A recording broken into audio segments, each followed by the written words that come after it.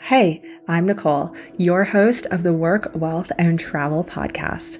On this show, we're going to be pulling back the curtain on how to create the lifestyle of your dreams.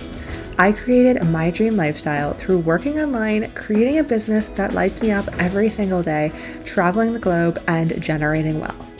On this show, we'll take a deep dive into these topics and so much more. I have created my own online business from literally zero after discovering my passion for online business and my non-complacency for working for someone else in a 9-to-5 job. On this podcast, I'll be sharing everything I have learned and everything I'm still learning, because how I got to where I am today should not be kept a secret. It's your time to love your work, build your wealth, and create the lifestyle of your dreams. Let's do this. On today's episode, we are going to be talking about some questions that I've received recently about being a nomad. And these are really great questions that anybody starting out wanting to be a nomad, or anybody seeing anyone who has a digital nomad lifestyle online, on Instagram, on Facebook, wherever it may be. This is really going to answer a lot of the questions that I think a lot of people have when they first hop on to somebody's page and see that someone's a nomad, and all these questions pop into your head. So what I'm going to do is answer as many as I possibly can today that I've been receiving. And if you have any others, then please let me know and I will be happy to address those in a future episode as well. So, the first question I have received, which is a really great question, is do you make friends when you're out and about? So, how does friendships being a nomad work? And this is a great question because my partner and I talk about this. So, for me, it is a little bit unique because I travel with my partner. So, it's the both of us traveling all of the time together. And this can be different depending on the person. Some people travel completely solo, some people are solo but are always with friends.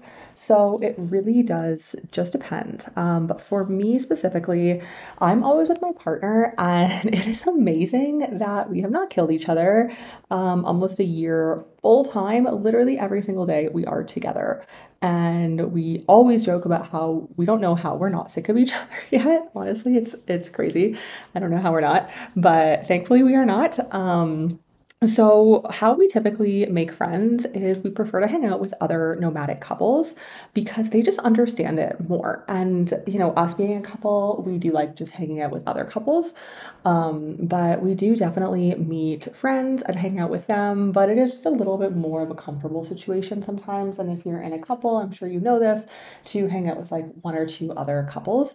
But we definitely do have other friends who are not in a relationship who we hang out with as well, of course.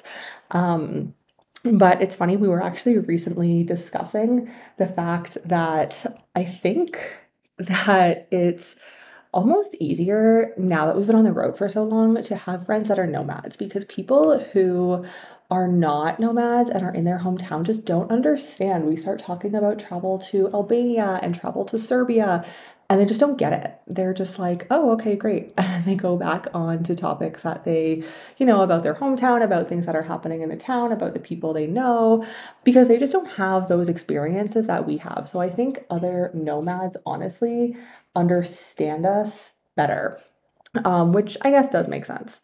So the next question that I received is, what do you do for a permanent address? And this is a great question.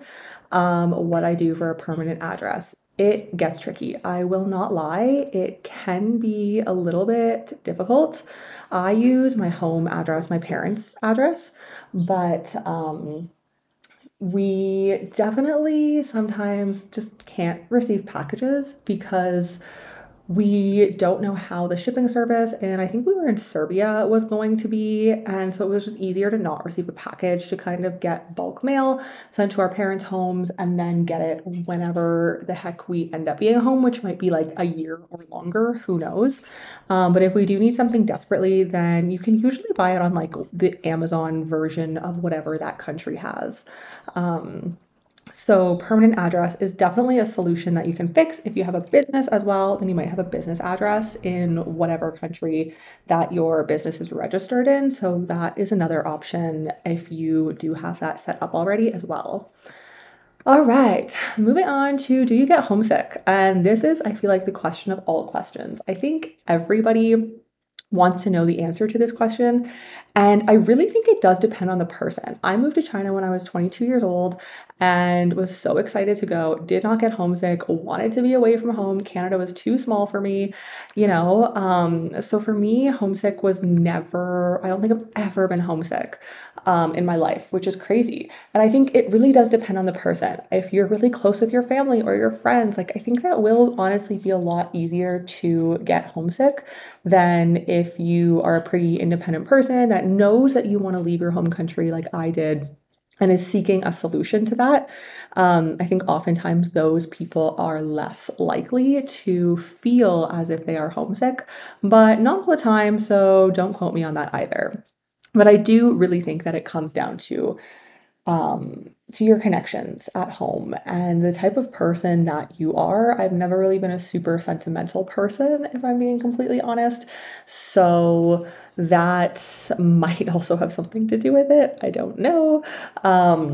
But I really do think it just comes down to how close you are with the people and the type of person that you are. But of course, there are amazing ways to keep in touch nowadays with people. You can video call anyone from anywhere in the world, which was not possible not that long ago. So I think there's a lot of different ways to mitigate homesickness as well. All right, so the next question we have is where do you call home? And this is a good question. And I'll start off by saying that I always called Canada home, used to, called in the past tense, but I always called it home. But when I moved to China and then after leaving China, didn't go back to Canada, but instead started traveling the world, I don't really resonate with being a Canadian that much anymore.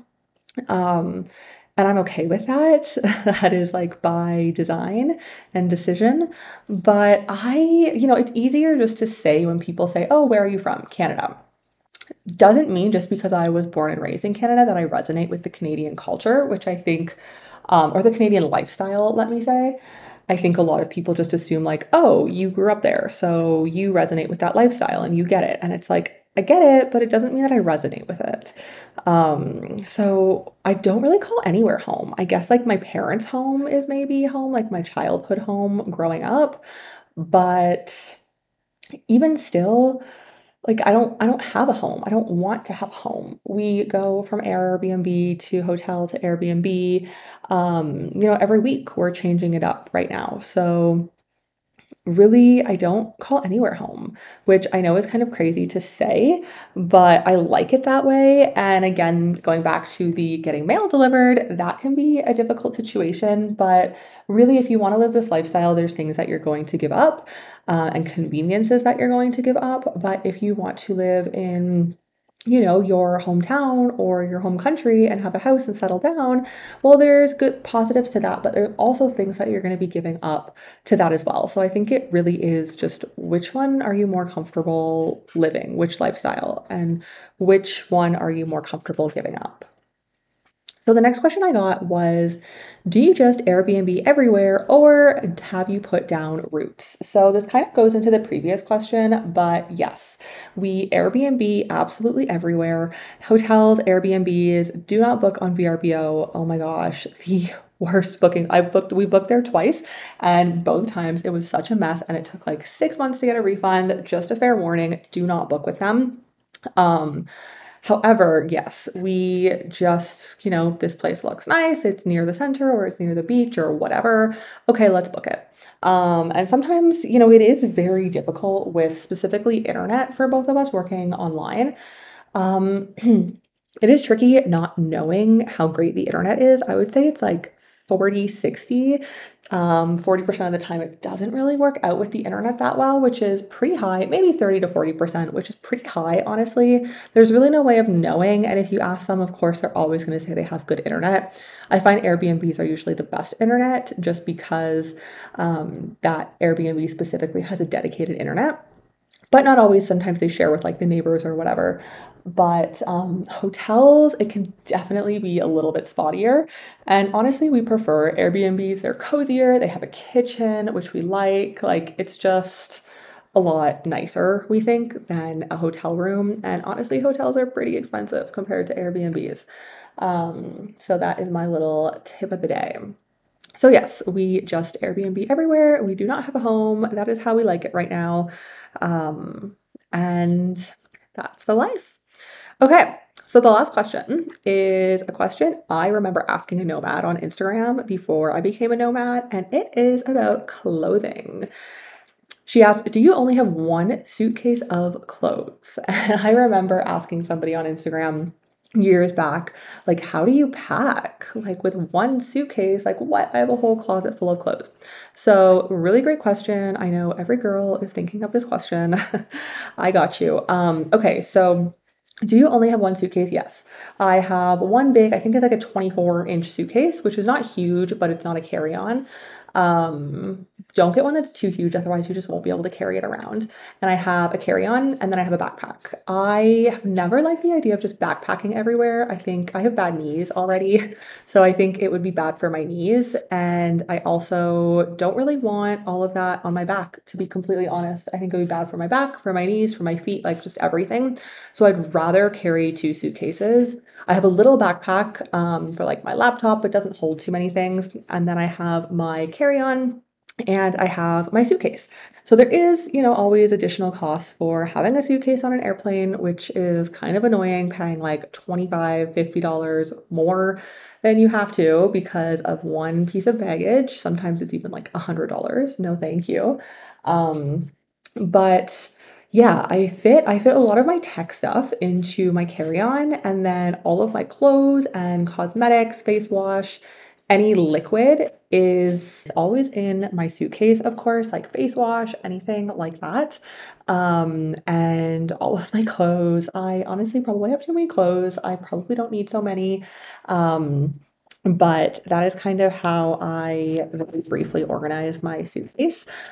Honestly, and I know it will sound crazy if you have I don't know if you can hear, there is like a Mexican yelling outside. I'm in Mexico right now, so somebody's yelling out on the street. I think they said it's for like gasoline or something. I don't know, to buy something. So I hope you can't hear that, but if you can, then a little glimpse of Mexico. So, yeah, so what I was saying is that I really do think I could probably get a little bit of a smaller suitcase and have less clothes. And the way that I am, a year later of traveling the world and being a nomad, I am really wanting to have kind of like a capsule wardrobe, but specifically have the wardrobe be a lot of neutrals. A lot of stuff I have right now is black and white, which is very convenient. It doesn't even matter. You can just mix and match anything. But when I have different colors, because I don't have a whole closet full of clothes, it kind of can look a little bit crazy if I just like pick something out of my suitcase, pair it with like, I don't know, pants, and I'm off to go. So I think that the best way for me personally to do it, because I like blacks and whites, to dress in blacks and whites. What I'm going to do going forward is to make sure that when I buy something, it's almost always a neutral color so that it can really go with anything else I have in my suitcase. And I would say that's one of the biggest tips that I would give to a female who is starting out on their nomadic journey. Because I had so many clothes. I had a whole closet full of clothes and I loved all of my clothes and it was so hard to get rid of some of them. But honestly, I have found that having a smaller amount of clothes, my clothes rotate out so much. If I don't wear something for, I don't even know, like a month, I'm like, okay, that can go. I really know what I wear and what I don't wear and what mixes and matches with everything else I have in my suitcase well.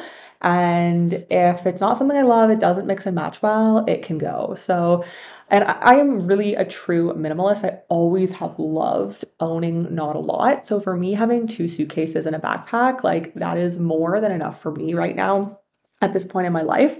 So, yeah, I think it really just comes down, of course, to your preference and how you want to live your nomadic lifestyle, but that is what really works best for me.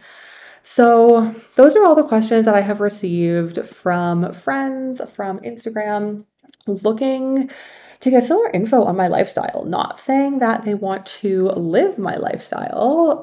That's a completely different thing. But I think a lot of people just have questions when they, see you traveling the world, especially as a female, because gosh, I know I did. So those are my little hacks, tips, tricks that I've learned along the way. If you have any other questions, please message me on Instagram at Nomad It is below my Instagram. I will see you on the next episode.